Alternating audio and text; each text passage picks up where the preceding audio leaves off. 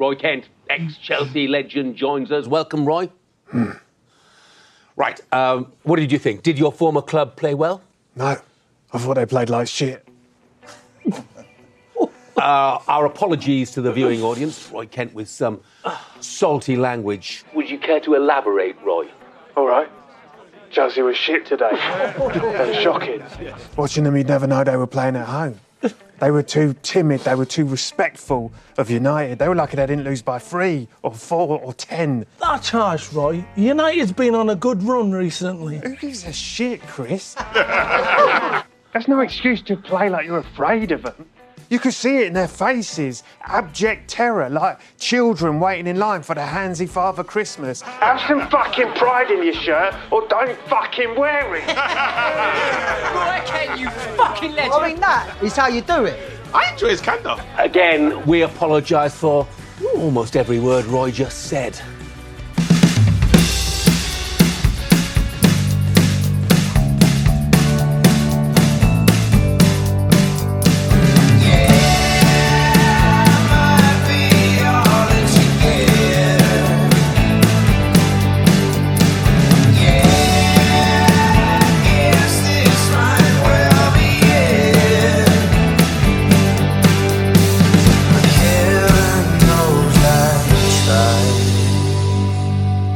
Welcome into another episode of the Revisited Podcast. I'm Ben. And I'm Kristen. This week we are covering Ted Lasso Season 2, Episode 2, Lavender. And before we get started, Happy New Year! Happy New Year! Yeah, it's 2024. Yay! It's 2024. The year of the Halbergs. I'm hoping it's the year of the back, too. Because God, do I need an improvement. I totally get it.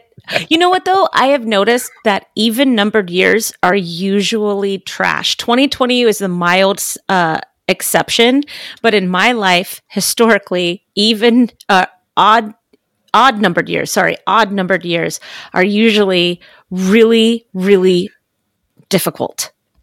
Oh, I hope that's not the case. No, even-numbered years are good. Oh, okay. All right. Odd numbers are the worst ones? For me, historically, okay. Yeah. Historically. Oh, then I hope it is the case. Yes, exactly. Exactly. I had it confused. It is we call it, the Kobe Bryant year, 2024. So, has to be better. What is 2024 in the Chinese zodiac? I don't know, but it's also an election year, which is going to be a hot garbage trash dumpster fire this year. It already is. And it's a leap year, and it's an Olympic year, which always makes my heart happy. I am excited about that. Yes. The Lunar New Year starts on February 10th, 2024, and it is the year of the dragon. Oh, yes. Okay. Yeah. See, 2024. It's going to be a good one. It's going to be a good year. I'm excited now. Year of the Dragon. Danny is obsessed with dragons. So we've got Kobe Bryant year, Dragon year, and it's an even-numbered year. So it's got to be good. Yeah. Well, let's knock on wood. It's going to be good. Eat your black-eyed peas, knock on the wood, throw some salt over your shoulder, go outside, spit, turn around 3 times, come back in. Okay, we're doing this, people. All right. We're going to make it a good year. We hope like you guys tires. Oh God. We hope you guys enjoyed our coverage of Hannah Waddington's special last week. Well, again, we didn't take a break per se, but we took a break from the coverage just to do a little fun stuff for Christmas. Christmas time is here. So we hope you guys had a great Christmas holiday, and again, Happy New Year. But we are back to the coverage of Ted Lasso. We're back, baby! As you mentioned, Season 2, Episode 2, Lavender. Before we jump into the episode, as always, we just got to mention we're going to try and keep this as spoiler-free as possible for those of you watching for the first time. But we will do a spoiler section a little bit later on. So if you want to avoid that, just check the show notes to find out where to stop listening and then where to come back in when we do quotes, feedback, and all the other fun stuff. I don't really have spoilers for this episode. I have two things that might be pretty quick. Okay. So spoiler territory is not going to be too long. Okay. This episode. But I do want to say, to just kick off this episode, this is a great episode for Jamie Tart. I agree. I also think this episode is a really good reminder that this show, while heartwarming, is not for younger viewers. Oh, 100%. I had a 13-year-old kid last night tell me that they love Ted Lasso, and I looked at them and I said, you should not be watching Ted Lasso. I said it in front of their parents, and I didn't even care. I was like, absolutely not. No. Yeah, well, because you've mentioned it a number of times before, how it's like one of the most adult, heartfelt shows, like not for kids. So vulgar. It is. This episode is the prime example why. I think it's the most vulgar of all of the episodes because Keely and Roy just take it to the next level with their bedroom antics. I don't consider it vulgar. It's definitely adult. It's adult. Okay. I use the word vulgar in respect to children watching the show. Okay. Okay. That I can see it. I mean, the stuff that they talk about and they do is completely normal for adults. Yes. It's just not, like you said, it's just not for children. Nope. Not at all. Nope. It would be Phoebe putting her headphones on and an eye mask. Yeah. Headphones, eye mask, put her in another room. Maybe have her at her own mom's house. But as adult as it is, it's amazing. Yes. Oh, it's 100%. It's so good. And one of the things that, like, I think that's the most, like, not even surprising about it is that as adult as the content is between Roy and Keely in this episode, it doesn't surprise us. No. This to us is just them. Oh, and it's also just how they Keely. And Roy. Like, this is... Right, but Keely is very sexually open about everything. So it's like she's not embarrassed by anything. She doesn't care. She's very, and I honestly, like, I admire that because I am not that way, you know? And so I really, really admire people that can be that free and expressive with themselves. Like, I don't know. Like, well, good for her. Not only that, but to see a couple that are so secure with themselves and secure within their own relationship that, you know, you can walk in on your partner doing what they're doing to something else and joke about it and laugh about it and, you know, make off the collar remarks, you know, for the sake of maybe poking a little fun at your partner until you realize what it is they're watching. And then it adds a little insecurity. That's the best part is what she's watching. Because really, if you've never seen the show, because I remember the first time I watched the show, I'm like, what is this going to be? I thought it was going to be like an interview or featurette about her. Getting off on herself. Right, exactly. Okay. Or maybe like an old video of Jamie or something just to like throw it in the mix. Who knows, right? Did not expect it at all to be the retirement speech. Well, but I mean, again, like when we look at this scene, like I love that this is what we started with is this element of the episode.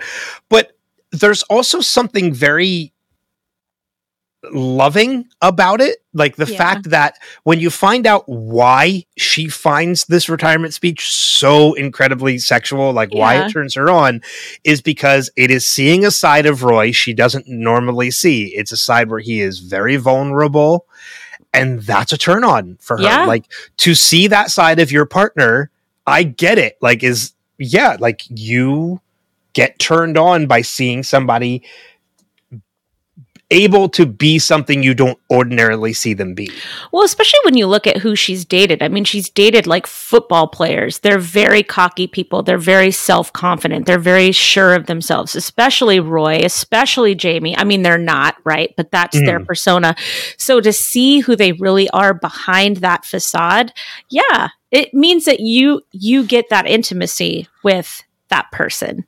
Yeah. And unfortunately for Roy, that intimacy is for everyone. Yes. Well, and that's the thing. We've already heard it. You know, we heard it last episode when they did the double date with John Wayne's night, and he's like, you know, I saw your retirement speech, you know, and my father saw your retirement speech. So we've already gotten hints at what this speech is. Mm-hmm. But this is the first time that we are actually seeing this speech. We don't see it in full. I wish we did. Oh man, it would be so great if we did. If it's some, it's out there somewhere. I wonder if they did actually like record an entire thing and put it out so that there. They could just pull from it at any point. I don't think they did though, because I think I have searched on YouTube Roy Kent retirement speech, and I think it just brings you this clip in the show. But it would have been fun if you're right, if they did just for fun filmed like the entire Trent Krim, the Independent. Can you expand on the way that you're feeling right now? Is it because you're a washed up person that will never be on the pitch again? Well, I mean, yeah, that would have been fun if Trent Krim was there. But yeah, but I think this, as funny as this scene is and can be an adult, there's something very like great to see like this. It adds to this relationship even more. Yes. It clues us in as a viewer on how strong their relationship is too. Yes. But they're not just playing boyfriend, girlfriend. They're actually like in a very committed relationship with each other. Yes. Yeah, exactly. They are committed to one another. It's not a fling, like you said. It's not a fling. It's not a on again, off again. This is a committed relationship these two people are in. Yes, and it's 100%. It's great because I love this relationship. Let's jump back to the beginning, though. The opening of this, seeing Jamie get booted off of Lust Conquers All. And being interviewed after being booted by. Have you ever seen that clips of these two? Oh, I have. They're hilarious. Yeah. They are a very real morning show in the UK. It's kind of like Live with Regis and Kathy Lee, or except better. What is it? It's Kelly and Ryan or something. Who cares? Except better. Well, yes, but it's kind of like that, or Good Morning America, or something like that. Right? I will. Sort of, yeah. And I will tell people too, if you've never seen these two hosts before, it is still to this day one of my favorite clips of them just laughing. Is the clip where the two of them are trying Gino's mac and cheese. Oh yeah. Go on YouTube and just Google I gotta remember their name. So insulting. It's so insulting. It's Gino DeCampa. Just go on YouTube and search Gino DeCampa mac and cheese. You'll find the clip that way. Oh my gosh, I totally forgot about that till right now. It's hilarious. Gino making mac and cheese for the two of them, and her telling him it's a carbonara. If you put ham in it, it would be like a British carbonara. Just stop. Stop. Just let it stop. Stop. Just I know that you want to say it, but just stop. Just go find that clip. That's all I will say. It is one of the funniest fucking clips I have. It's all hilarious. His rebuttal that leads to everybody on set just breaking. Yeah. Is just hilarious. Hysterical. But yes, they are two very real news reporters. So it was great seeing them cameo in the episode as well. But we're seeing Jamie at a very low place. Like, we're finding out he left Manchester United on his own. He's on this show that he thought he was so confident he was winning. Yeah. and he got booted. And then he learned on air that he was not going to be able to go back to his team. Yeah. And I'm glad that you brought this up, because I do think that Jamie did this on purpose. When he walks away, when he leaves the studio and he signs the autographs and takes the pictures, and he's so good with his fans. He really he's great with the fans. With those kids. Like, you really see a nice side of Jamie in this little scene outside. But then he says he's going to walk, and as he walks away, he's smiling, and I think he feels freedom for the first time in a really long time. He doesn't have to go back to Man City where his dad is. He doesn't have to be beholden to this contract that took him away from the team he really wanted to be on. And I think that he did this all to derail his career. I really do, whether it was conscious or subconscious, because now it gives him the opportunity to go back to Richmond.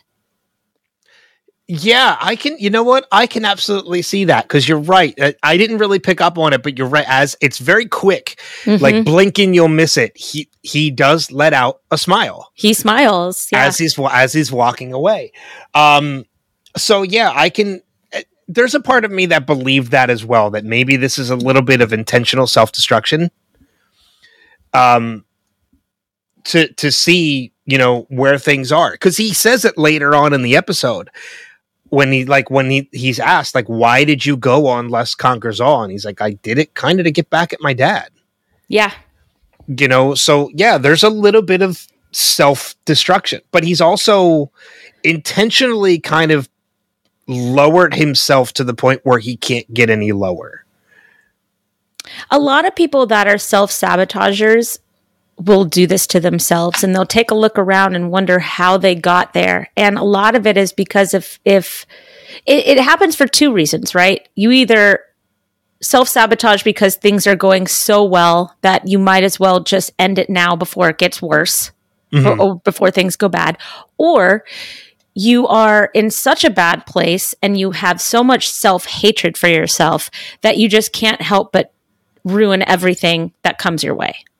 Yeah. Yeah. And I think that Jamie is in that camp. I don't think that, things were necessarily going very well at Man City. I think he was very, very upset that he was pulled there. He had finally been given this really good mentor in Ted Lasso, and literally the next day after they have that huge pitch fire and they sing Richmond Till We Die, and Jamie's really a part of the team. They're all a part of this wonderful little network that they kind of had that bonding ceremony on, and the very next day Jamie's gone. And that really takes its toll on everybody.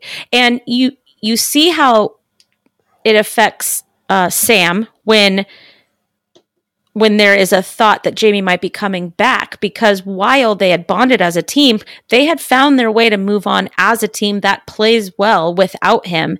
And now that equilibrium might be thrown off. But Jamie was a part of this. He left to go to Man City. He was doing well at Man City, but he wasn't where he wanted to be. And his father was proving that he was just getting beaten down over and over and over again by his father. And he's playing on this team. And then he sees Ted, and Ted is just proud of him, even though he's not even playing on his team, And so I'm like all over the place with this point with Jamie, but I can see it's one of those rare times where you can see everybody's point of view.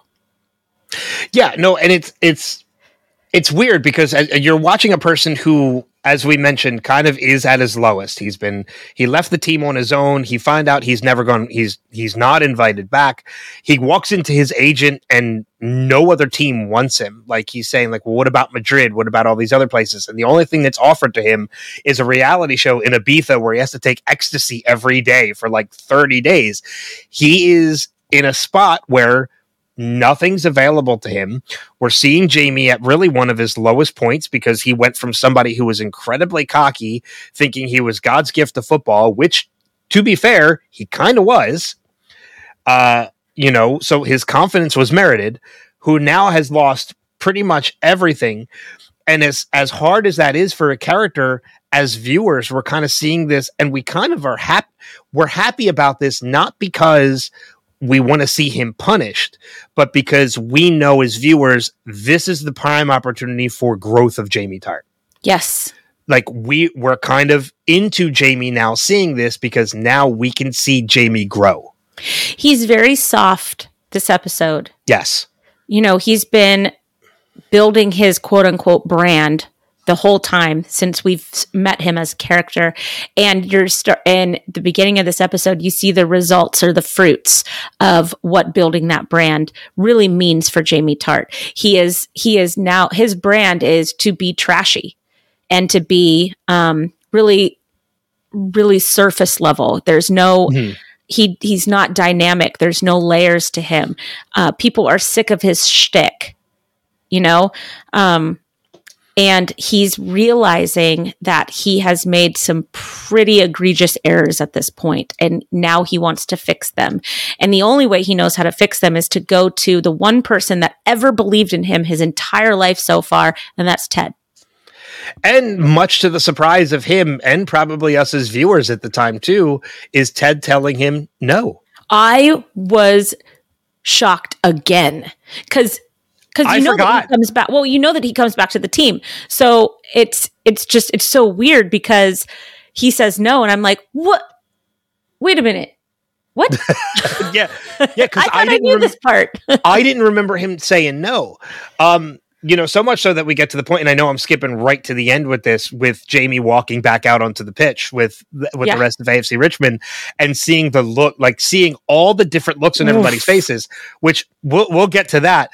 But I remember, like, the first time watching this episode and seeing Jamie walk out on the pitch and being like, oh, shit's about to go down now.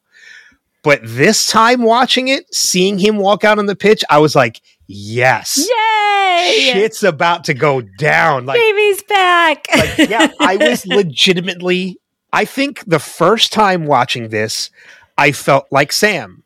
Like, this isn't going to work. I don't know how this is going to work. But this time watching it, knowing what we know about Jamie, I was like, yes, like, I'm incredibly happy to see Jamie back with AFC Richmond. Yes, 100%. Because there is so much growth that's about to happen. And Ted looks like he's about to, like, have diarrhea on the pitch. Oh, like, Ted doesn't know how to react. He's just like, oh, I know what's coming, and nobody's going to like it. Nobody's going to like me. Well, one of my favorite parts about the big reveal of Jamie being back on the pitch with the team is, you're right. We see Ted, we see Beard, and, like, Beard's kind of like, okay, what is going on? Ted looks like he's going to be sick to his stomach. Sam is, you could tell, like, there's some pissed off, like, he's getting a little angry. McAdoo, if you watch, just kind of waves it off. Yeah. He's in the background, he sees Jamie, and then he goes right back to work, you know, on the team. But the interesting one, the most interesting reaction to me is Rebecca. Because it goes up to the office and you see Rebecca, Keeley, and Higgins. Higgins and Keeley have the looks on their face of, like, what is going on? Isn't Sharon there too? Yes, Sharon is in there too. But Rebecca, standing behind Keeley, looks at Keeley, sees her face, and then smiles. And then it cuts to black. And that's the end of the episode. Because I think Rebecca is of the same ilk of, okay, this is going to be interesting. Yeah. You know, could you imagine being that kind of a person too, that creates that much of a reaction when you just walk into work? I mean, that's pretty significant. Because he has been a Cancer. He's been a Cancer, but he's coming in and you can see his face. He doesn't want to be a Cancer. And I don't think he knows how not to be a Cancer. And I think Jamie's at a point in his life where he knows this. Like, we're going to see him. We're going to see him struggle.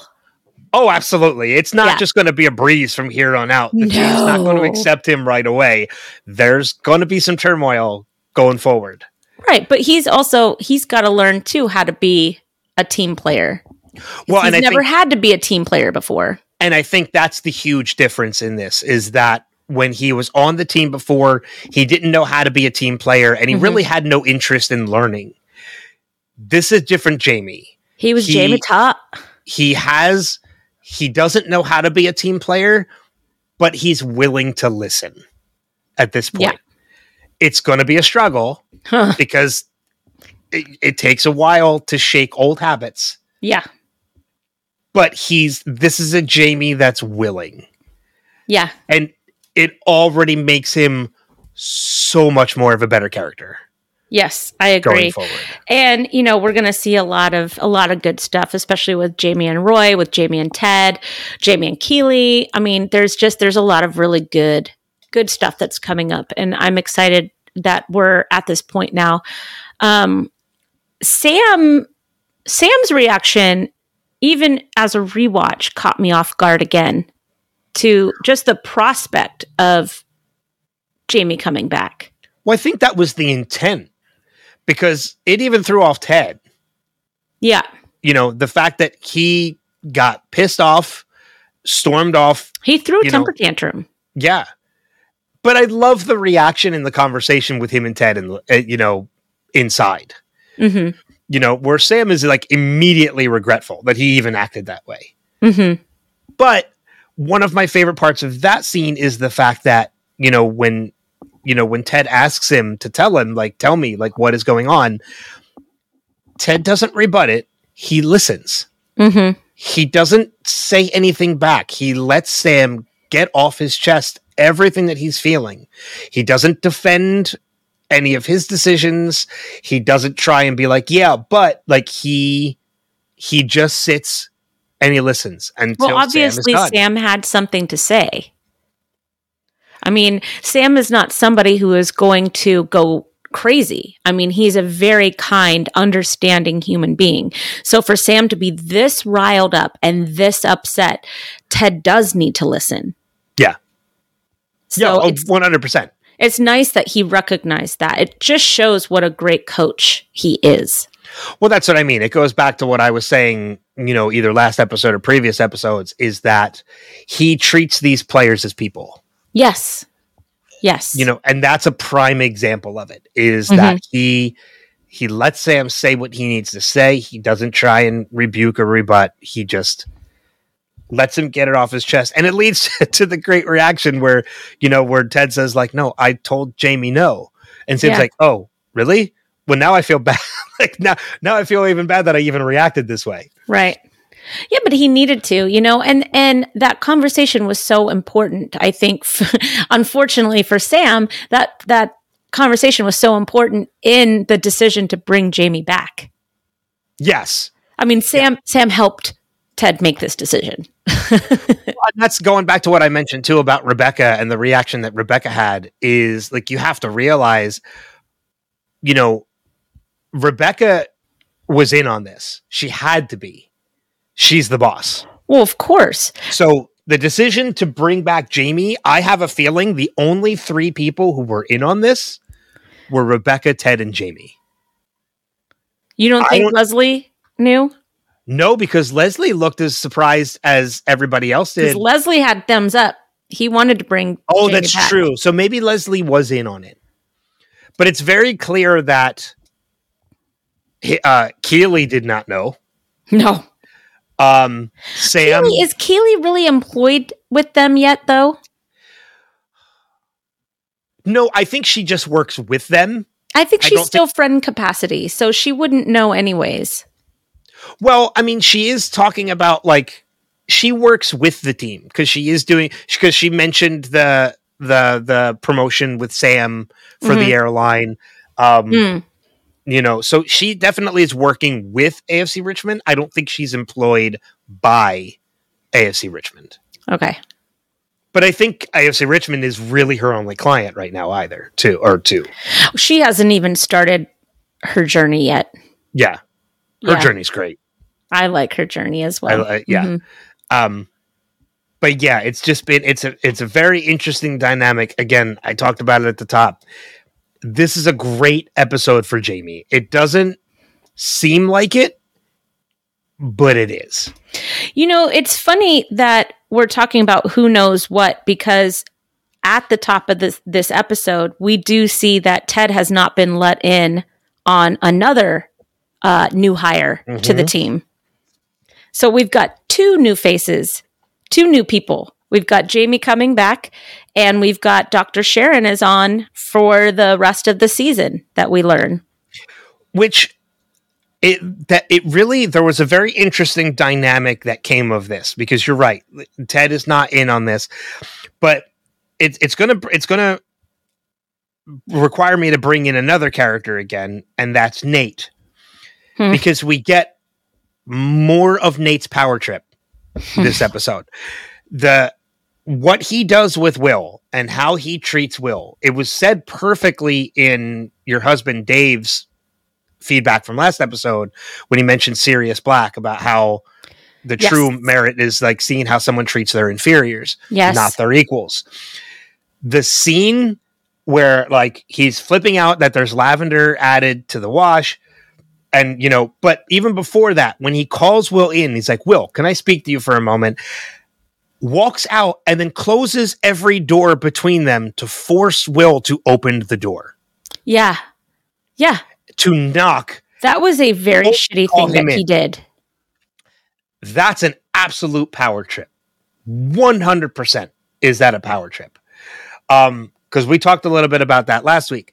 But it leads me to the dynamic in the 2 in that, we get to see this power trip from Nate and how he's treating his inferiors.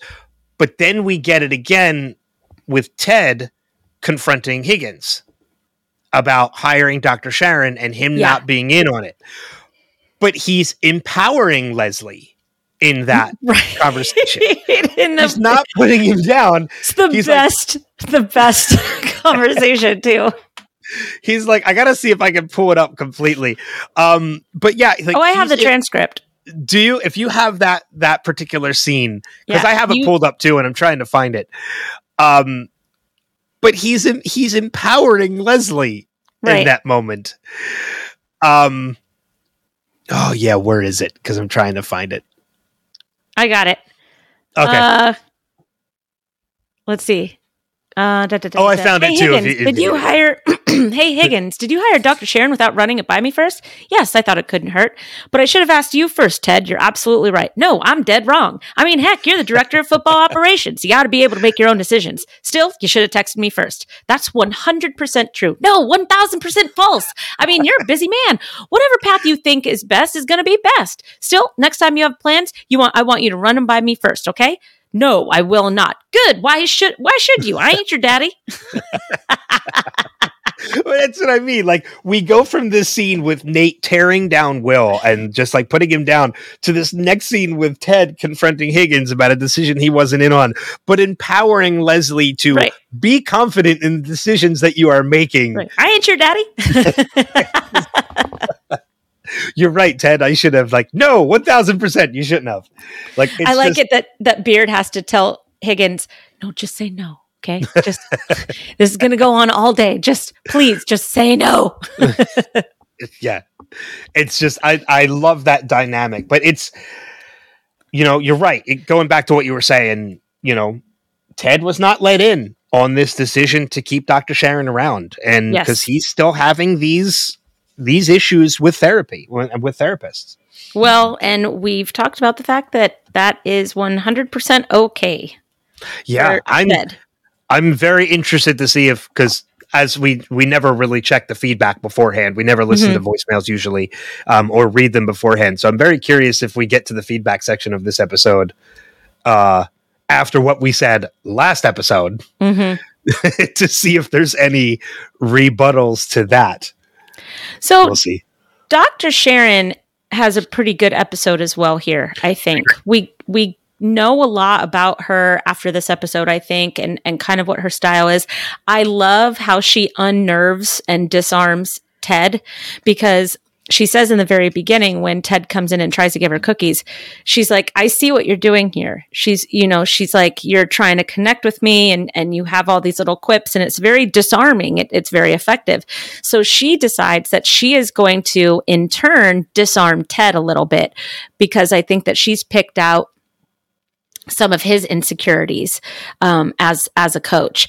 And I don't know if you do notice this, but she does get closer. Every single time he oh my God, does she? Yes. She gets closer and it's hilarious because she knows what she's doing.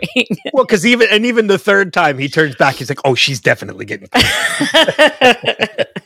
But I will say, I agree with you in that she disarms Ted, but I want to say from the other side of it too, I think she is actually... what she is seeing from Ted as a person and what she is seeing from Ted as a coach are two completely different things, because I think she is actually, in one particular moment in this episode, I think she's actually genuinely impressed and feels Ted is a lot more intelligent than he leads on. Because there's she gave him credit for in the beginning as well. Yes, because there is a moment where he actually does lay a little bit of wisdom on her. And she seems genuinely impressed by Remind it a me little on bit. that. When they're talking about how she is sugar-free, she says, trust me, it's in everybody's best interest. In a past life, I would inhale a Cadbury flake, talk nonsense for an hour until I passed out.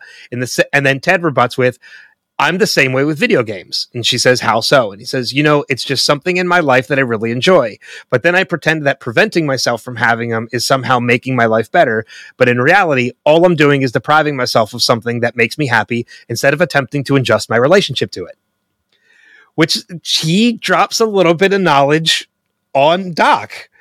And she doesn't really say much in return, which to me, she's kind of taken in by it. Does she have a bite of the cookie before or after he says that? I think it's before. Okay. Yeah. Because we don't know she dropped all sugar until after she takes a bite. That's right. Yeah. And for her to take a bite when she doesn't have any sugar, she is throwing him an olive branch there. Mm-hmm. I mean, they're both making compromises for each other, so they both have respect for each other, and it's very nuanced in the way that they show it. But she understands that he has a deep problem with her profession, and she probably has some pretty strong thoughts about coaches, or what do you call them? They're not coaches; they're gaffers. Gaffers, yeah. In her own experience as well. So I do like their relationship. I like how it evolves over this season too. It's just, I was not a fan of Dr. Sharon in the beginning, the first time around, but just knowing her own journey in the show as a character, I just am appreciating her so much more. And I'm really seeing how fleshed out of a character that she was from the very beginning. She's the new Rebecca for this season. But she's not. She's not trying to be destructive. She's actually trying to help. Rebecca was not. Yeah, you're right. Rebecca was trying to tear the team down.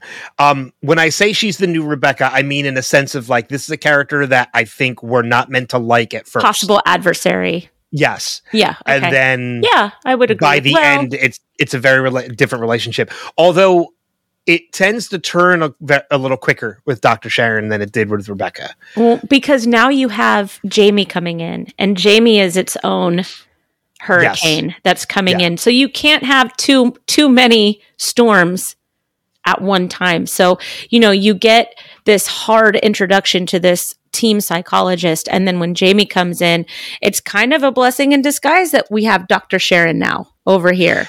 Well, not only that, but not only with the team is she a blessing in disguise, but she's a blessing in disguise for Ted too. And I think we're starting to, we kind of see that by the end of this episode, and we're definitely going to see it as we go forward, because we know Ted, we as viewers know Ted is struggling.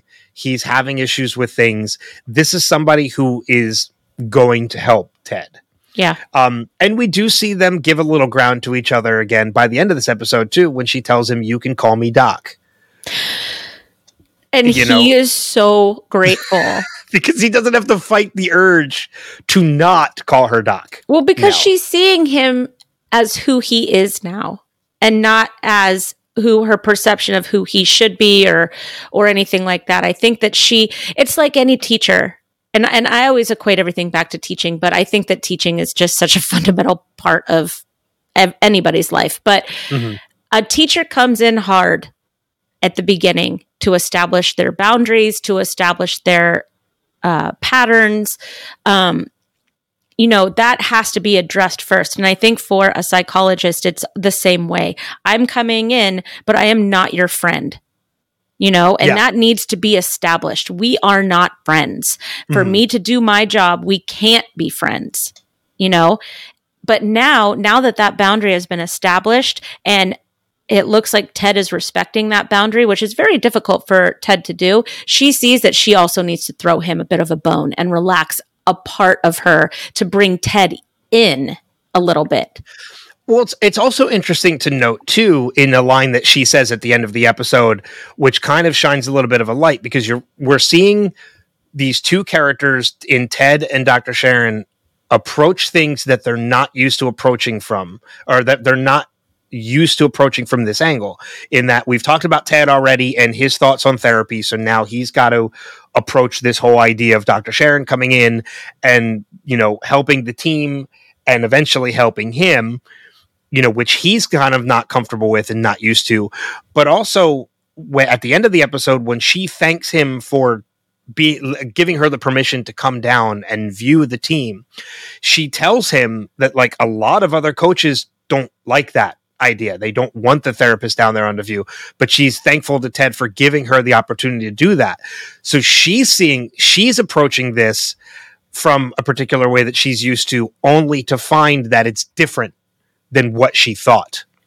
The whole club is different. Yes. And I think that's kind of an important theme that is throughout this entire series, is that, whatever anybody, and maybe if we were British, we would understand this more, right?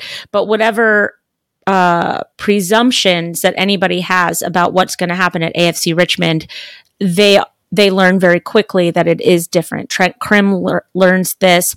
Dr. Sharon is learning this. Jamie is learning this. Rebecca has even learned this, So things are different at AFC Richmond. And that is very, very apparent once you're in there regularly. Sharon's insight about the team is also really, really wonderful. She sees that the LASSO way works. She sees that mutual respect is genuine and sincere. It's not somebody just saying, we have respect here. No, people are walking the walk. They're talking the talk.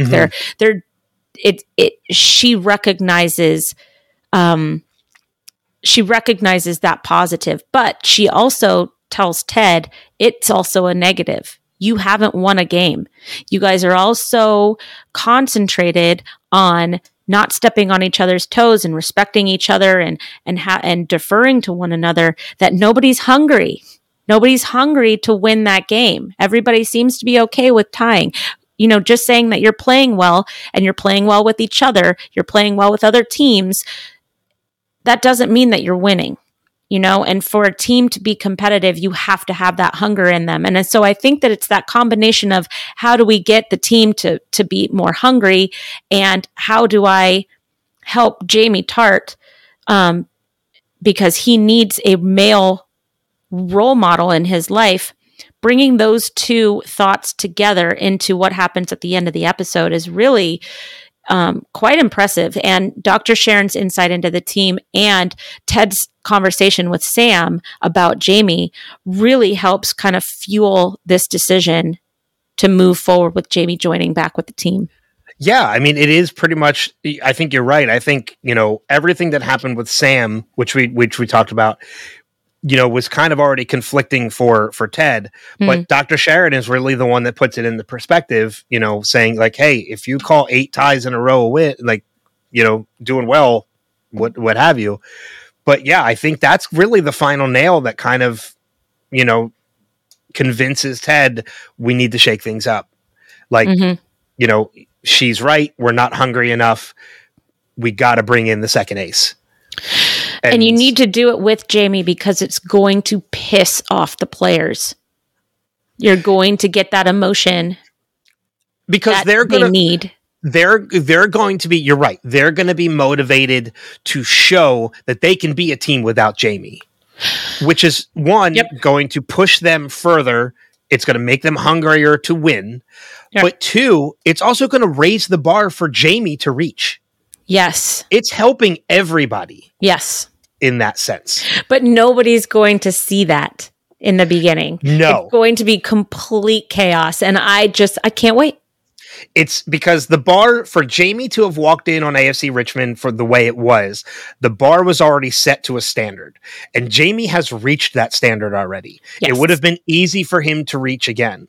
So to bring in Jamie forces the team to raise that bar even higher. The team is going to raise it on their own to make it impossible for Jamie to reach. Because they want to show to humble Jamie, which is what he needs. Which is going to make him work harder to reach it. Correct. So that when everything comes together, this team is performing at this standard and winning games again, and Jamie comes up to that standard, this is going to be one of the greatest teams in the league. Yes, I agree. So it works. I mean, it's very smart on Ted's behalf to have made this decision. Yeah. Not everybody sees it, like you said, but it'll work. And Ted's confident of that. He doesn't do stuff unless he's confident. Okay. Maybe that's something to look into a little bit more. I don't necessarily agree with that, but okay. I do love that Jamie follows Keely around. Yeah. For like a really long time. He's like, I just walked in here. No, actually, I've been following you for about 10 minutes. Nah, I've been waiting outside of the club for like 4 hours or something like that. I've been following you your entire lunch break. That's what it is. I think that's a very endearing quality of Jamie too, in that he does have at least one thing he can hang on to, and that's his feeling, like his confidence to confide in Keely. That is something very sweet and endearing about Jamie. He trusts her. Yeah. I mean, if he were to look back on everything, he would see that Keely did everything for him. You know, like she always had his best interests at heart. And once he broke up with Keely, really everything went downhill for him. He started making his own decisions, proving that he was a trash person who was just being handled by Keely, barely. But I love the fact that you bring up he was following her and kind of stalking her, and he hid behind a pole. That was hilarious. An open shelf. Right through. An open shelf that you can see right through. A very famous football player is hiding behind an open shelf in a coffee shop. Sure, JB. Cool. Yeah.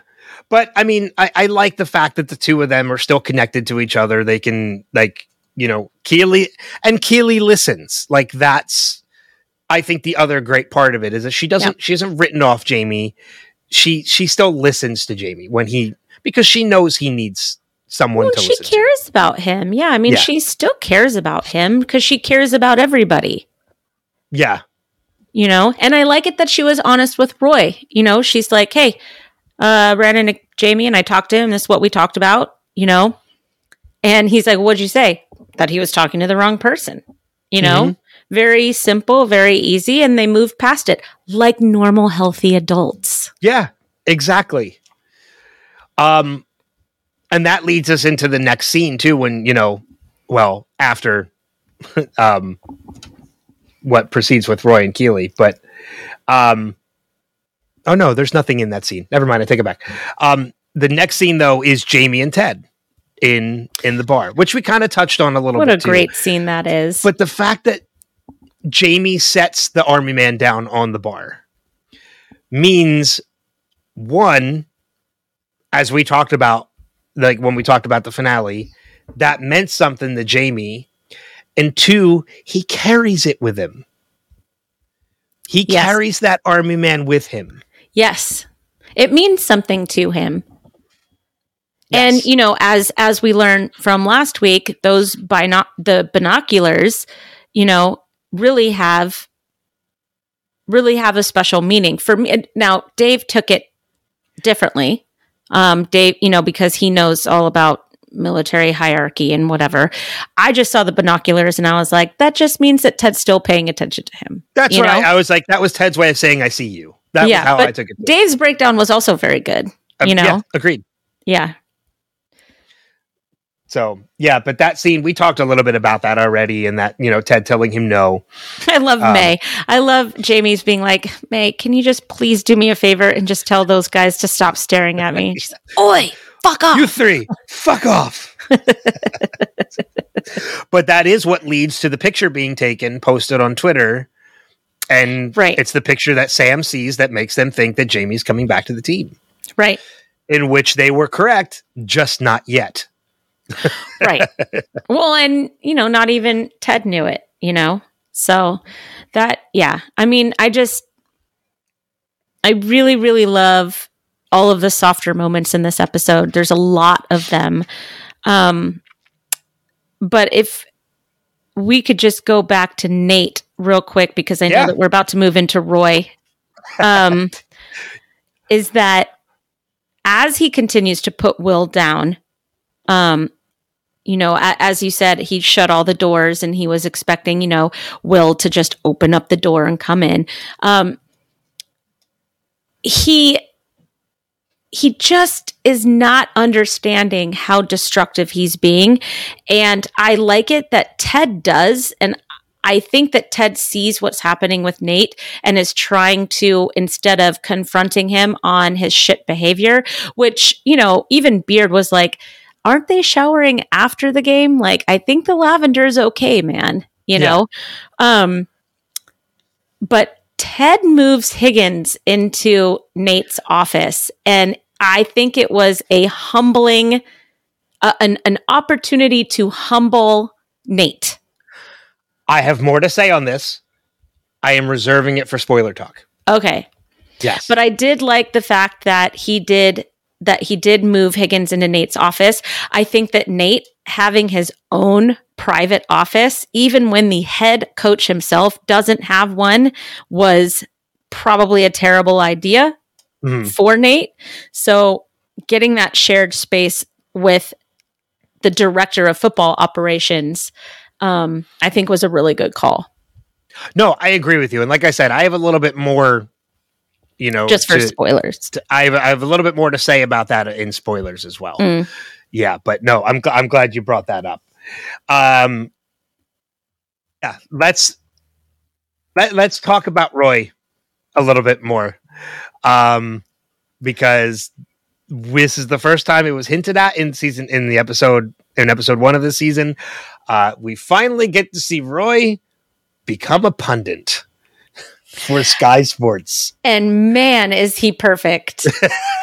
It is one of the best scenes. And it's fun to watch too, because it's Roy being Roy. Like Roy has not been Roy for a little bit now. Right. Keely knows it. It's one of the reasons why she even says it's such a turn on to see him be vulnerable, because she tells him, like, you haven't been like that in a while. And it's because Roy misses football. He has been away from it for too long. The only taste of it he has is with the little girls team, who sadly did not win the cup. But now that that's over, he doesn't have anything. Right. He doesn't have any taste of football left. Right. So, he makes that deal with Keely to say, like, all right, I'll do it. But if it doesn't work, I'm going to hire a bunch of children to just follow you around and tell you, I told you so. Right. And we see him kind of like just take to it naturally and pretty much almost in an instant become the Roy of old. Yeah. In giving his true feelings, in not just being criticizing, but constructively criticizing. Right. Oh, I just thought I thought it was great, and I have it up here. Roy Kent, ex Chelsea legend, joins us. Welcome, Roy. Right. What did you think? Did your former club play well? No, I thought they played like shit. Our apologies to the viewing audience. Would you care to elaborate, Roy? All right. Chelsea was shit today. Watching them, you'd never know that they were playing at home. They were too timid, too respectful of United. They were lucky they didn't lose by 3 or 4 or 10. That's harsh, Roy. United's been on a good run recently. Who gives a shit, Chris? There's no excuse to play like you're afraid of them. You could see it in their faces. Abject terror, like children waiting in line for the handsy father Christmas. Have some fucking pride in your shirt or don't fucking wear it. It's great because there's two things that happen in this scene. One, I mean, in addition to Roy being Roy, one, he's sitting next to his old coach. Because George was the coach of AFC Richmond that was fired before Ted comes in. Mm-hmm. So he has worked with George before. And two, Keely is watching this on television. And at one point, she is embarrassed. She's very happy to see Roy on TV and giving it a shot. But then once he starts cursing and swearing, she's hanging her head a little bit. But then she thinks about it and she checks social media and Twitter is blowing up. Yeah. In a good way. In a great way. Yeah. In how, like, we missed Roy. This is Roy. Like, this is the old Roy Kent. Like, people are loving this. Because they started this off by making fun of him for crying. And so yes. you're reminded at the beginning of this that the last time anybody saw Roy Kent, he was sobbing. Yes. So Roy needed to come back and prove to everybody, including himself, that he was still Roy fucking Kent. He's here. He's there. He's every fucking where. Yes. And, you know, it leads into him saying to Keely, like, you were right. I missed being a part of football. Yes. And to keep it spoiler free, I can't wait for the next phase of Roy Kent. Yeah, well, and Roy just keeps getting better and better and better. They all do. They all do. Yes. Like, let's just, except for one character, they all keep getting better and better and better. Yes, agreed. One 100%. character does not. Which I'd say two. Two characters do not. Because there's also Rupert. Well, Rupert is a static character. He never changes. Oh, that's true. I really don't. He has no evolving at all. He does get worse. Okay, but he doesn't get better. He doesn't evolve. True. Very true. And I would even say he doesn't get worse. We just see more of how bad he is. Because we know how terrible he was to Rebecca. And he doesn't do anything that surprises or shocks anyone. I would say until the series finale. Because even that moment kind of shocks Rebecca. Okay. I mean, I don't know. I think he's pretty despicable throughout the entire show. I mean, the way that he sat there waiting to tell Rebecca to her face that he was having a baby. That was, to me, his most despicable. I want to say, though, too, going back to Roy for a second, I think Roy has always known and just never wanted to admit that he misses football. Right. Because even in the scene where Roy and Keely are in the car and they approach, you know, they're sitting outside, he's dropping off Keely. He squeals off before he even has an opportunity to say hi to Ted. Well, yeah, he's embarrassed. I think he's embarrassed. It's just he has turned into a meme of himself, you know? Yeah. So I think him going out there and being Roy Kent the way that everybody knows him helps his image. It helps his confidence. It helps him get to the next place that he is eventually going to be. You know, It helps him jump off to his next chapter, so to speak. Yeah. I only have a couple little things before we go into spoiler territory. I don't know if you have any other major things. I have one other thing. Okay. And it's small. It was just, I love Danny's reaction to the picture of Jamie Tart because everybody's pissed off and he's just like, oh, it looks like he's in his hand. That's funny. Like, Danny doesn't care about anything. He just wants to play football. Yeah. Yeah. And, he is the epitome of being a goldfish on that team. Like, he emulates Ted's entire view about football or about being on a team, Yeah. So, I really, really enjoy that we have that one player on the team like Danny Rojas, who is he's excellent at the game, but he's also so accepting of everybody. He just enjoys the shit out of life. And don't we all wish that we could be Danny Rojas? Yeah. In some degree, or for something. Right. To just be a Danny Rojas and just be there for the love of what it is and be damned to the consequences. Yeah. He understands that they're getting paid a lot of money to play a game. You know what? I think to a degree, and I think to a degree, I'm a little bit of a Danny Rojas when it comes to moderating panels at shows, because I don't care who it is I'm on stage with or how many people are in the audience. I do it just because I love to do it. Yeah. So I'm a little bit of a, don't get me wrong. There's a part of me that always wishes the audiences could be bigger or the audience participated a little bit more. Right. But for the most part, I'm still happy to just be doing what I love doing. Mm-hmm. So, whether it's a small show where there's 10 people in the audience or it's a huge show where there's like 1,000 people in the audience, I'm loving it equally. Yeah. I would agree with that with you. Yeah. So I get it. The only other thing I have to mention before we dive into spoilers is it's such a bad joke, but I love it. When Ted walks into the office and he sees Higgins with the box and there's the plant and he introduces himself to the plant and he's like, "Oh, what's your name?" "Well, hi, Robert. Nice to meet you." And that took me a second until the next part. I'm Jimmy. It's like, "I'm Jimmy." Because Jimmy Paper? No. Jimmy Page. Oh, I should have got that. But that was when I was like, "Oh, Robert Plant. Okay, I get it." Yeah, very good. Jimmy Page and Robert Plant. It's such a bad joke, but it's also a music themed joke. Yes, and we have lots of music themes throughout. Particularly with Higgins. Yes. Like, it's just 100%. Yes. It's great. So, all right, at this point, then, we're going to dive into spoilers. Probably not going to be very long, because I only have two quick things I just kind of want to bring up. So if you're watching for the first time and you want to avoid it, just check the show notes to find out when we come back. Okay, so we talked a little bit about Nate. So let's dive into, let's start with that one. Going into the whole thing with Ted giving Higgins a spot in Nate's office. If you look at the season finale of this episode, we said we were going to kind of take this season and kind of watch to see how things progressed to get Nate to that point of telling him how you forgot about me, and that was one of the reasons why he did what he does at the end of the season. I think this is one of those first instances.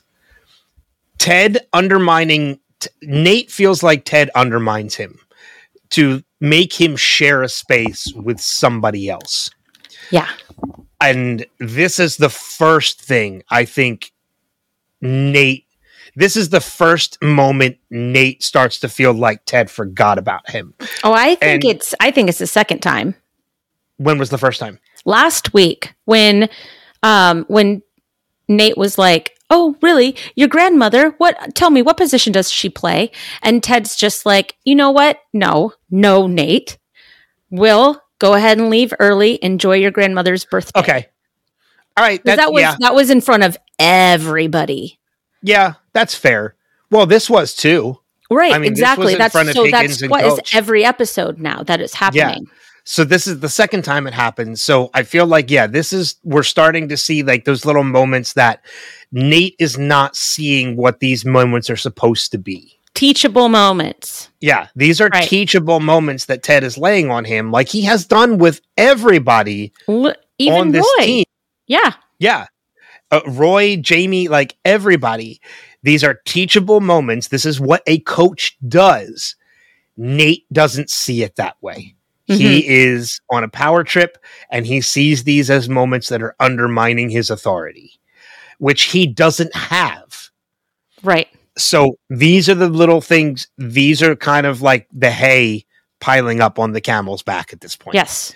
That is going to cause Nate to break and do cause him to do what he does. Let's be clear, though. What Nate does is inexcusable. I mean, what he does absolutely is just awful. What Nate is seeing is completely a Nate problem. Ted is not doing anything wrong. Higgins is not doing anything wrong. None of them are doing anything wrong. They are trying to build Nate up, and Nate sees it as undermining and challenging his authority, which he's the low man on the totem pole as far as coaching goes. But because he's the one that understands the game more than Ted, he thinks he's entitled to Ted's position. Yeah, exactly. And we see that more and more and more. And he is really going to start undermining Ted very, very soon. Well, to the point where, like we said, like what he does is inexcusable. What he does in an attempt to get back at Ted. Yeah. And he becomes the source to make it public of his anxiety attacks. Well, and then he also builds himself up, calling himself a wunderkind, and then he goes and he starts being the coach of Rupert's team, which is the ultimate betrayal at the end. So, I mean, it's fun to watch this and see the markers of why Nate does what he does, in an effort to understand why he does what he does, but I just can't help but continue to hate Nate. And I'm really working on it. Because he does have a nice arc in the third season. And he does. It's wonderful the way he comes back, and it's the whole thing is heartwarming. But I can't excuse any of it. No, I mean, with Jamie, I can excuse it for some reason, but with Nate, it's just what he does is so vindictive and so terrible and so just shitty. I don't have another word for it. Well, and it's one of those reasons why, I remember in that speech where Nate confronts Ted in the finale of this season, I remember being very angry at Nate at that point. You are such an asshole. You wouldn't be where you are if not for Ted. I remember getting very shakingly angry. The internet blew up after that episode. Nate is a wanker was all we were saying in between seasons 2 and 3. Hashtag fuck Nate. Yeah. Hashtag fuck Nate. Exactly. That was an actual hashtag. Yeah. But it also built up, you mentioned that arc in season 3 to the point where in the series finale, when the two of them are in the locker room together and Nate breaks down and he wants to apologize to Ted and Ted tells him no, we don't have to. And he's like, no, I need to. Mm-hmm. That was the first real moment in the finale that I got really emotional. I think the more impactful scene was actually Beard showing up at Nate's house. Well, that was the penultimate. That was the episode. That's before. Right. But if we're looking at both of those scenes, that scene to me was more impactful because Beard doesn't share. Beard doesn't let his guard down. Beard doesn't say anything really real. That was to me more impactful than his final conversation with Ted in that moment. And I think it's because we knew how Ted was going to react. We knew what to expect from Ted, and we knew how sorry Nate was. So that was just more of a formality, I think. But Beard showing up at Nate's house and really talking to him about Ted and his relationship with Ted and how much what Nate did to Ted impacted Beard. Well, I mean, it's funny because, how we talked about last season, how we've always known Rebecca, but we don't meet Rebecca until later. We don't really meet Rebecca until it's debatable whether it's the Liverpool episode or it's the penultimate episode when she's in Ted's office and comes clean with Ted. Mm-hmm. Those are the moments where we meet Rebecca. Beard, we have through all 3 seasons. We don't meet Beard until the penultimate episode of the show. Yeah. That's when we get even the beard backstory. episode, the little long, strange, trippy beard episode. Yeah. Okay, so you know what Beard does on his free time, but you don't know Beard still. You still don't know Beard. It's not until the penultimate episode that we get his backstory. Right. He's gorgeous. It's one of the most beautiful moments of the entire series. I agree. So, and we would never get that without Nate going on the journey that he goes on. Like, I understand that Nate's journey fuels a lot of the story, in season 3, especially, but I just hate, I hate watching this. It's like watching Rebecca in the first season. Yeah, I get it. The other thing I want to make mention of too, and spoilers as well, is we get another mention of Ted's dad. Yeah, good job. The only other mention we've gotten so far is the Dark Game in season 1. And this one's a little more pertinent because it's him and Jamie talking about it, and they're sharing moments of dads. And Ted says, I've noticed that sometimes having a tough dad is exactly what drives certain fellas to become great at what they do. I hear Bono's father was a real piece of work, but then again, so was Joshua Tree. So, and, Jamie says, was your old man like that? And Ted replies, no, my father was a lot harder on himself than he ever was on me. And it's not until later in this season that we find out exactly what he means by that, in that we find out that his father committed suicide. It is a deep embedded moment in Ted's life that he, it's probably one of the main reasons that is why being separated from his son is so difficult for him. Oh, yeah. Well, fathers are molded and created by their fathers. And whether they choose to continue that mold that their father has created for them or break out of the mold that their father has created for them, it is one or the other. Well, because I was going to say, because I broke the mold. I became opposite of what my father is. Yeah. Yeah.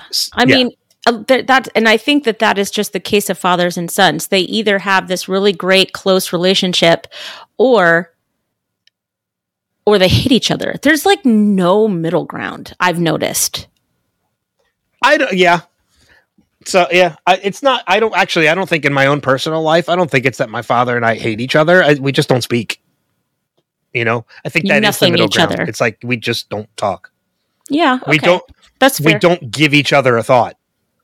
That's what Dave, and not about his father, but Dave always says that, if you really actively hate somebody or you don't like them, you still have feelings about them. Yeah.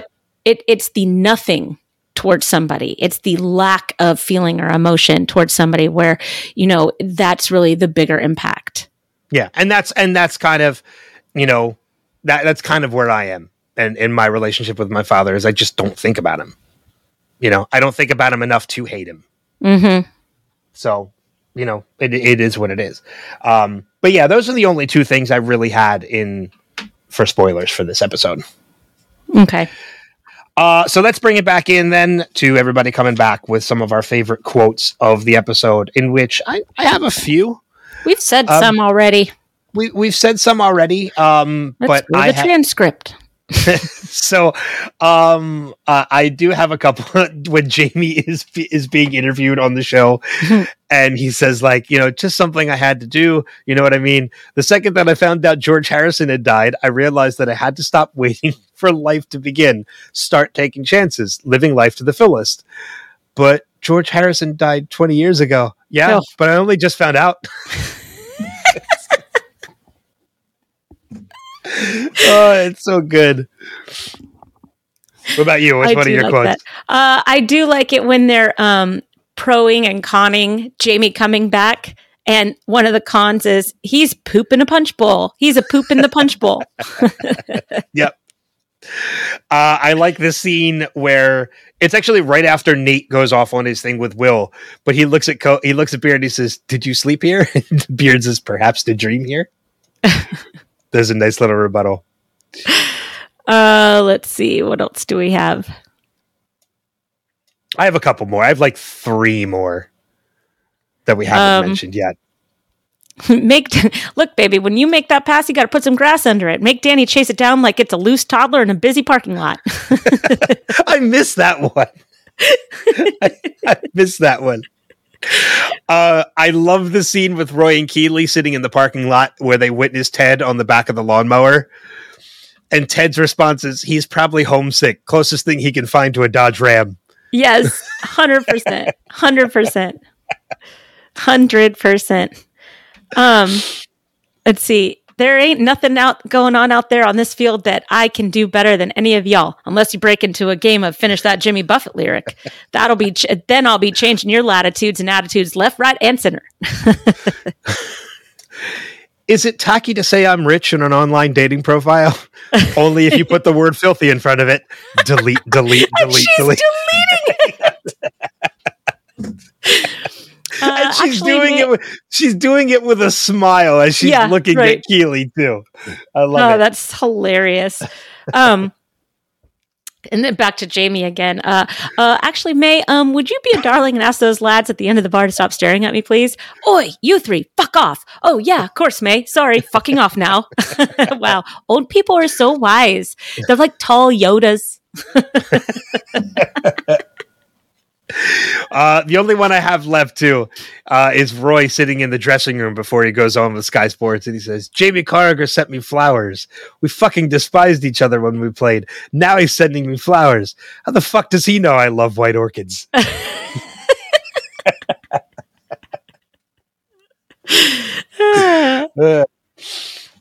Anything else? Oh, of course. Oh, okay. I've got so much. You know what I mean? Glad to have you on the show, Roy. Whatever. Same old Roy Kent. Hey, Roy, try not to get too emotional, yeah? Oh, buddy. That was George. Oh, buddy. You could call me Doc. It's okay. Oh, thank God. I mean, that's been killing me. You saw it. You know. It's just such a good nickname.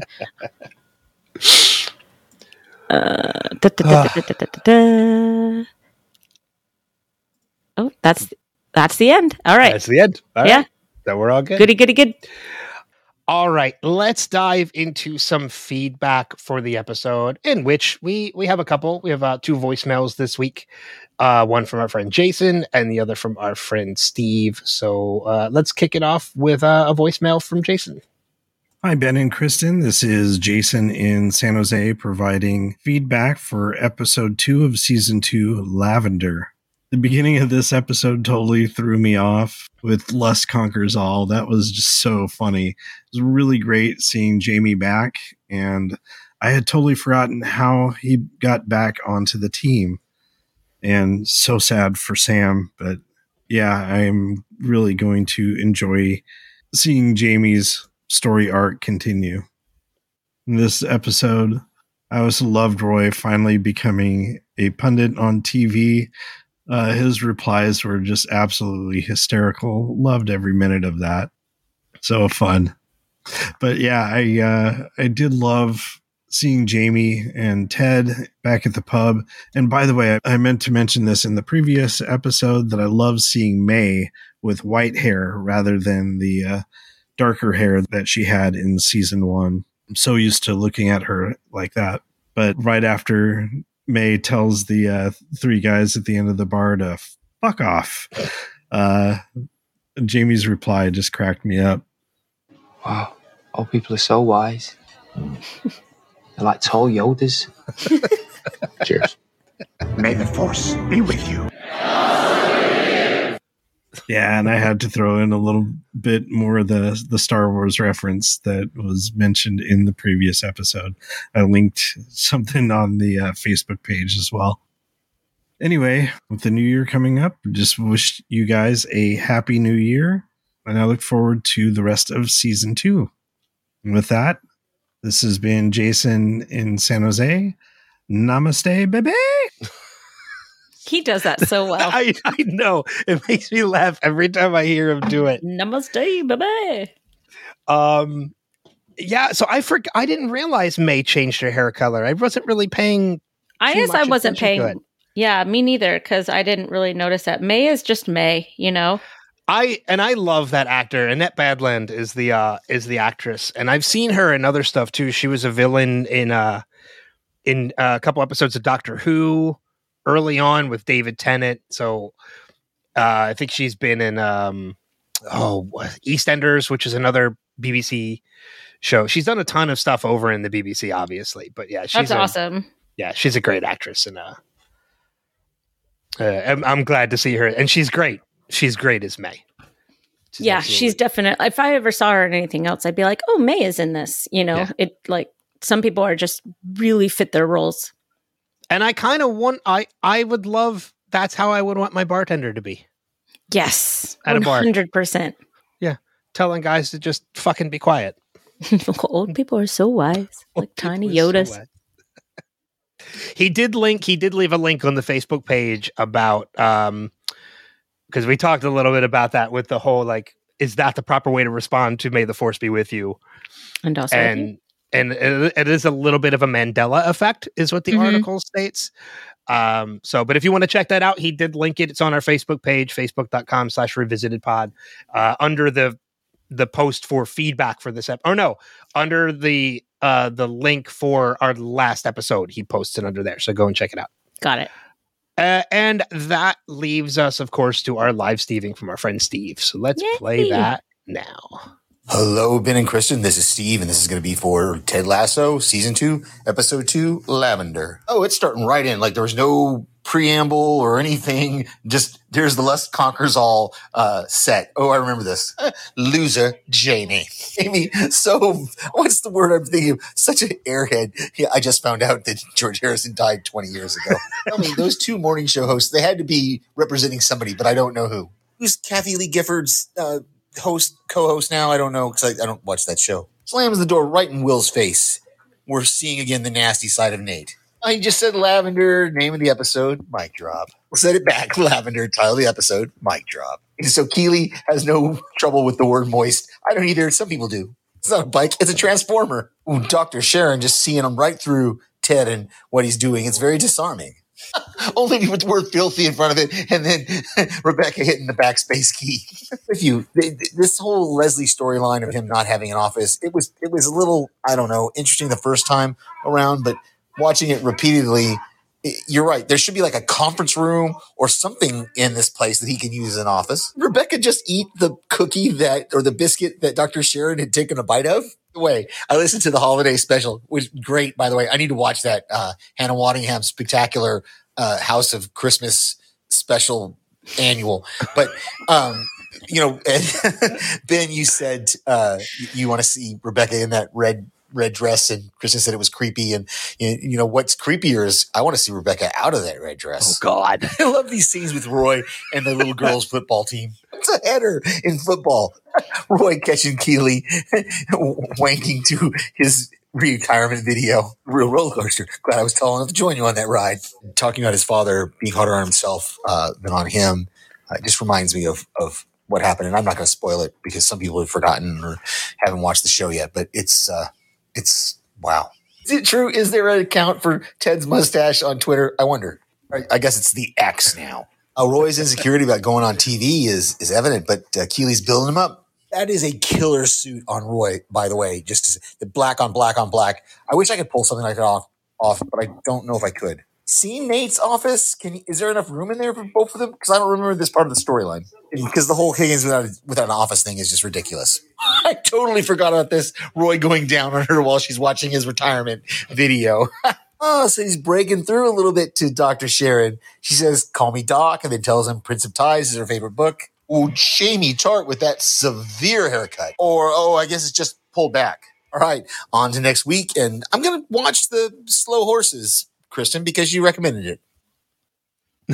Yay! That was a journey. Yeah, it was. There are multiple accounts for Ted Lasso's mustache on X because I looked as he brought it up. There are multiple accounts. There, the morning duo that you're talking about is real. They are an actual duo on England's Good Morning America version of their show, but they are hilarious. I really look them up because they have a few different segments that post, kind of like Graham Norton or Jimmy Fallon or something like that, and they're classic. They are so freaking funny. Well, I think you'll agree with me. Yeah, we've talked about this. We talked earlier about the one with Gino DeCampo making the mac and cheese. But there's so many of them. So many of them. They are hilarious. So it's Philip Schofield and Holly Willoughby are there you go. Yeah, are the actual hosts. They're just in like, my scroll when I'm just scrolling. I'm like, I like these guys. I don't learn anybody's name. Yeah, I watch clips of Philip and Holly too, as I do Graham Norton, because I love anything on Graham Norton is mandatory watching for me. I love Graham Norton so much. Yeah, we've talked about this. Yeah. But thank you to Jason and Steve for leaving us feedback this week. If you want to leave feedback for any episode, whether it be future or past, we encourage you to do so. Easiest way to do that, go to revisitedpod.com. There you can find links on how to leave feedback, where to subscribe, listen, all that fun stuff. Or you can just email us directly, feedback@revisitedpod.com.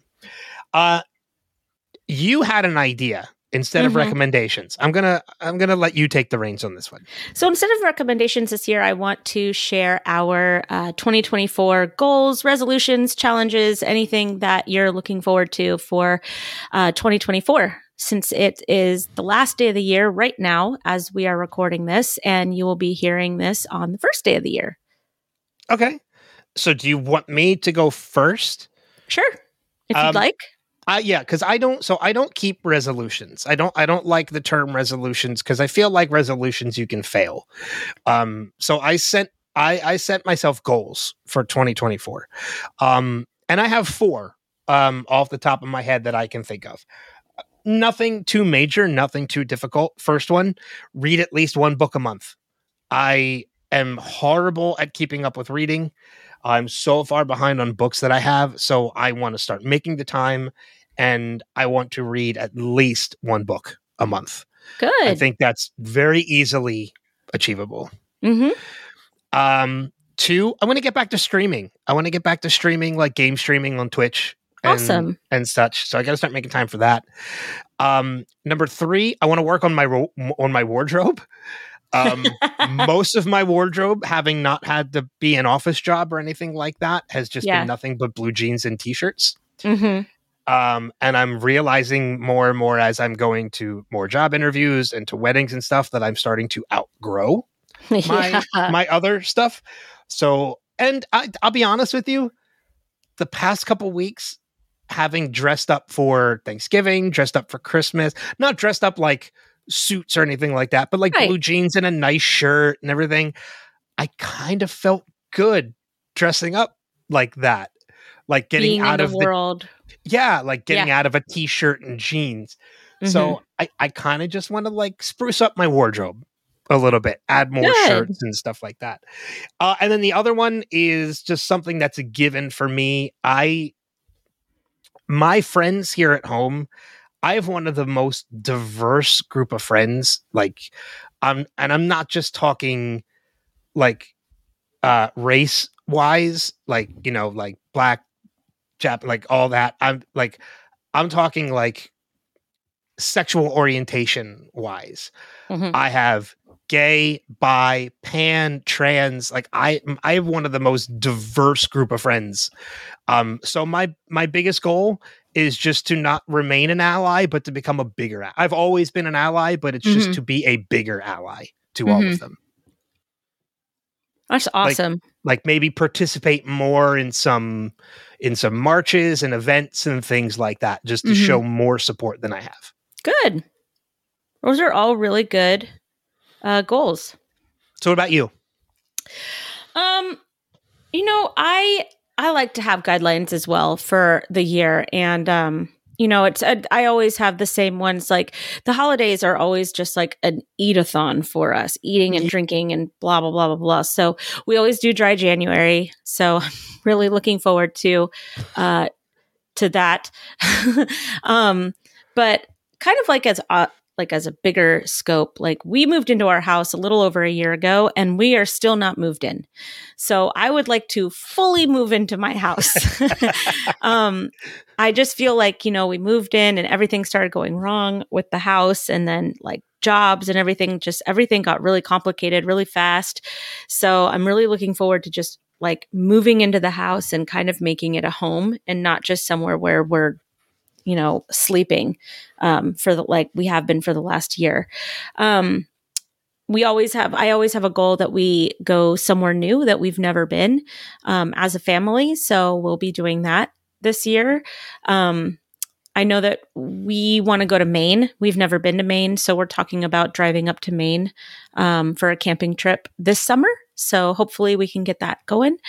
And I want me and my family to just kind of connect more, laugh more, play more games, go more places, just stop living so separately. I think that the four of us have lived very separately for the past year for a variety of different reasons. And it's time for us to just turn towards each other and just kind of love on each other this year. So those are just kind of just some goals. I need to get healthier again. I used to run half marathons. I used to eat really clean. I used to have a nice skincare routine. I used to have a nice self-care routine. I've just gotten completely out of that habit in the last couple of years. And I can just kind of feel it in my everyday attitude, motivation, overall outlook on things. And so, I really want to just concentrate on getting myself and my mind and my body just healthy again. Yeah. I'd love to lose weight, obviously, but I can be this weight if I feel healthy, but I just don't feel healthy. I'm the same way. Yeah. I don't either. So that's also one of my goals is to develop a better relationship with not just my physical appearance, but with food. Mm-hmm. Because anxiety has caused me to develop a binge eating issue. Oh, me too. I'm still fighting it, and it sucks. But yeah, that is a big goal, is to kind of not be held hostage, to try not to be held as hostage to anxiety as I usually am. Yeah. Just be, it's almost like it's time to come out of our collective cocoons. I think that we've all been cocooning for a really long time. And I don't know, 2024 feels like it's going to be okay. Promising. Yeah. I kind of do that too. Like, I feel it's the first time in a long time that I've kind of felt almost a little hopeful. Oh, me too, which is scary. For the new year. I know. Yep. I feel it too, though. Yeah. It's the first time I felt hopeful going into a new year in a long time. Which is crazy because it's an election year. So it's going to be a year where I shut out a lot of the noise.